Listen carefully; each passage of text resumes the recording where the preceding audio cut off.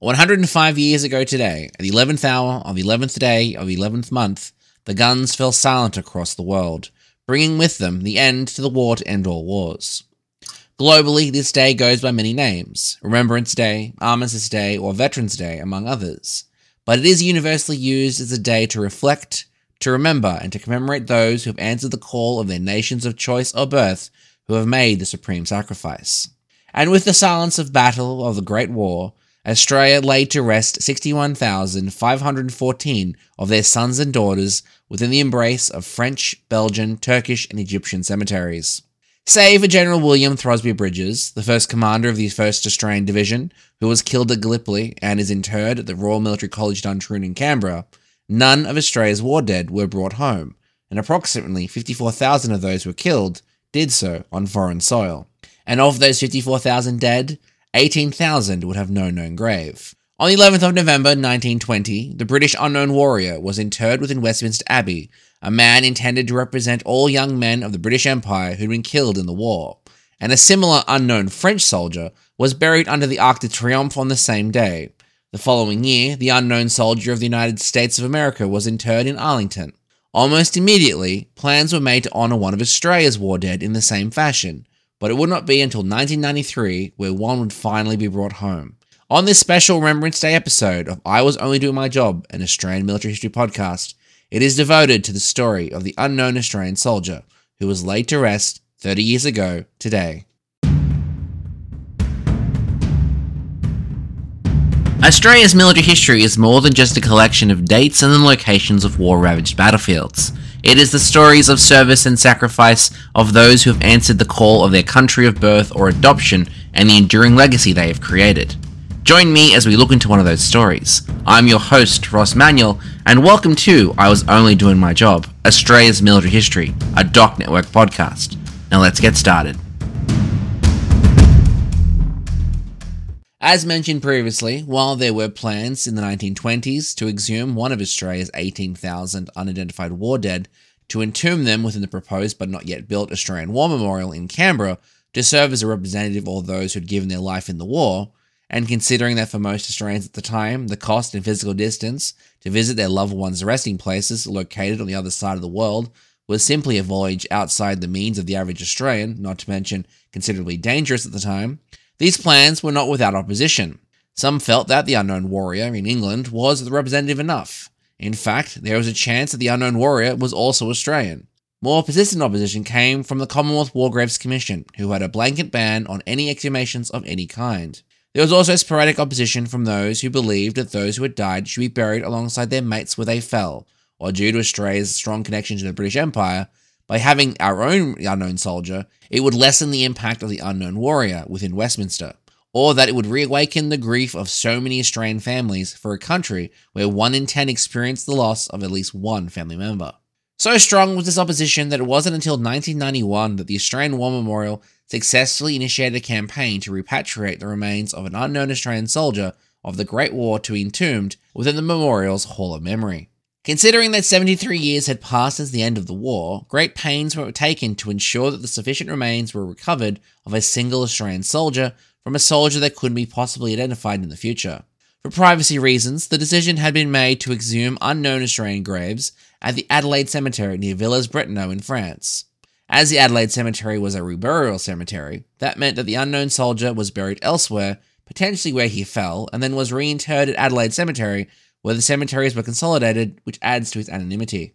At the time, they did not know how many graves they would have to dig up, in the process of finding a, quote, near-complete skeleton, unquote.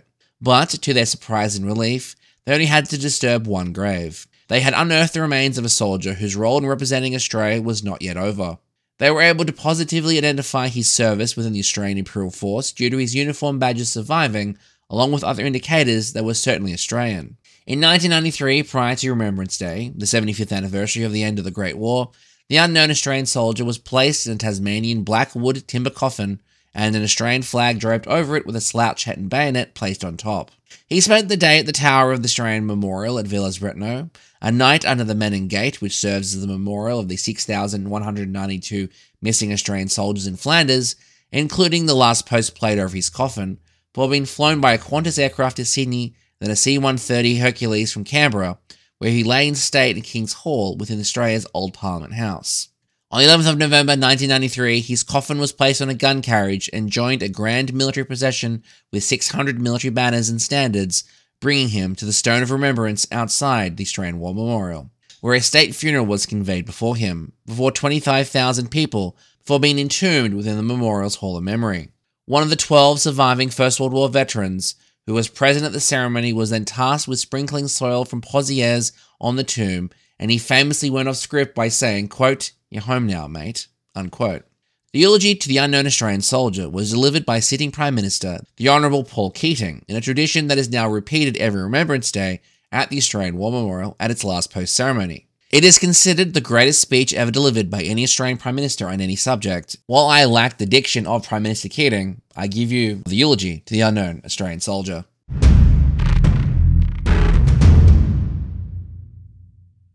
We do not know his rank or his battalion. We do not know where he was born or precisely how and when he died. We do not know where in Australia he had made his home, or when he left it for the battlefields of Europe. We do not know his age or his circumstances, whether he was from the city or the bush, what occupation he left to become a soldier, what religion, if he had a religion, if he was married or single. We do not know who loved him or whom he loved. If he had children, we do not know who they are. His family is lost to us as he was lost to them. We will never know who this Australian was, yet he has always been among those we've honoured. We do know that he was one of the 45,000 Australians who died on the Western Front, one of the 416,000 Australians who volunteered for service in the First World War, one of the 324,000 Australians who served overseas in that war, and one of the 60,000 Australians who died on foreign soil, one of the 100,000 Australians who have died in wars this century. He is all of them, and he's one of us. This Australia, and the Australia he knew, are like foreign countries. The tide of events since he died has been so dramatic, so vast and all-consuming, a world has been created beyond the reach of his imagination. He may have been one of those who believed the Great War would be an adventure too grand to miss. He may have felt that he would never live down the shame of not going. But the chances are that he went for no other reason than he believed it was his duty, the duty he owed his country and his king. Because the Great War was a mad, brutal, awful struggle distinguished more often than not by military and political incompetence, because the waste of human life was so terrible that some said victory was scarcely discernible from defeat, and because the war, which was supposed to end all wars, in fact sowed the seeds of a second, even more terrible war, we might think that this unknown soldier died in vain. But in honouring our war dead, as we always have, we declare that this is not true. For out of the war came a lesson which transcended the horror and tragedy and the inexcusable folly. It was a lesson about ordinary people, and the lesson was that they were not ordinary. On all sides, they were the heroes of that war, not the generals and the politicians, but the soldiers and sailors and nurses, those who taught us to endure hardship, show courage, to be bold as well as resilient, to believe in ourselves, to stick together. The unknown Australian soldier we inter today was one of those who by his deeds proved that real nobility and grandeur belongs not to empires and to nations, but to the people on whom they, in the last resort, always depend. That is surely at the heart of the Anzac story, the Australian legend which emerged from the law. It's not a legend. It's a legend not of sweeping military victories so much as triumphs against the odds, of courage and ingenuity in adversity. It is a legend of free and independent spirits whose discipline derive less from military formalities and customs than from the bonds of mateship and the demands of necessity. It is a democratic tradition, the tradition in which Australians have gone to war ever since. This unknown Australian is not interred here to glorify war over peace or to assert a soldier's character above a civilian's, or one race or one nation or one religion above another, or men above women, or the war in which he fought and died above any other war, or of one generation above any that has or will come later. The unknown soldier honours the memory of all those men and women who laid down their lives for Australia. His tomb is a reminder of what we've lost in war and what we have gained. We've lost more than 100,000 lives, and with them all their love of this country and all their hope and energy. But we've gained a legend, a story of bravery and sacrifice, and with it a deeper faith in ourselves and our democracy, and a deeper understanding of what it means to be Australian. It's not too much to hope, therefore, that this unknown Australian soldier might continue to serve his country.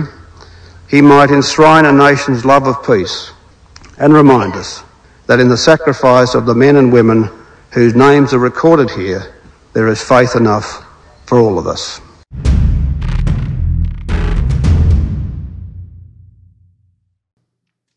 To mark the 20th anniversary of his internment, in 2013 the inscription, "He is one of them and he is one of us," was carved on the bevel edge that led to the front of the tomb. The opposite side bears the inscription, "Known unto God," and the eulogy, now cast in bronze, sits at the entrance of the Hall of Memory. To mark the 25th anniversary of the internment, Australia's Federation Guard mounted a vigil from 6 p.m. to 10 p.m. on the 10th of November 2018. Now, I personally had the privilege of attending that vigil, and I have shared some photos of it on the podcast social pages. At the Adelaide Cemetery, where the unknown Australian soldier once resided, a headstone now bears the inscription, quote, "The remains of an unknown Australian soldier lay in this grave for 75 years. On the 2nd of November 1993, they were exhumed and now rest in the tomb of the unknown Australian soldier at the Australian War Memorial in Canberra," unquote. Now, it's entirely possible that I will cover the unknown Australian soldier's actual story in an episode, but only he would know for sure. So until next time, friends, catch you around, and lest we forget. The recording of the eulogy to the unknown Australian soldier was accessed from the National Archives of Australia. I Was Only Doing My Job, an Australian military history podcast, is made possible thanks to the generous support from each and every one of you, but in particular, our Armoured Emu Brigade community. Now, if you want to join in on the conversation, you can do so over on our social media channels. At this point, the podcast is on everything. And if you want to join the Armoured Emu Brigade community, you can do so over on our Discord server. Links to everything are on our website as well as in the episode description. But if you want to support the podcast, you now have two options. You can either buy the podcast a one-off coffee or join us on Patreon for ongoing support. Each cent given goes directly into digitalization of records, as well as distribution and licensing. We seem to have hit a chord with the population of Ashburn, Virginia, as it and the United States are still our most popular country to listen to the podcast. So a shout out to whoever is following us there. Now, if you enjoy this or any other episode in the series, please leave a review or share it with a friend, as it is the best way to get the show in the ears of people who need to hear it. Until next time, friends, catch you then. Bye.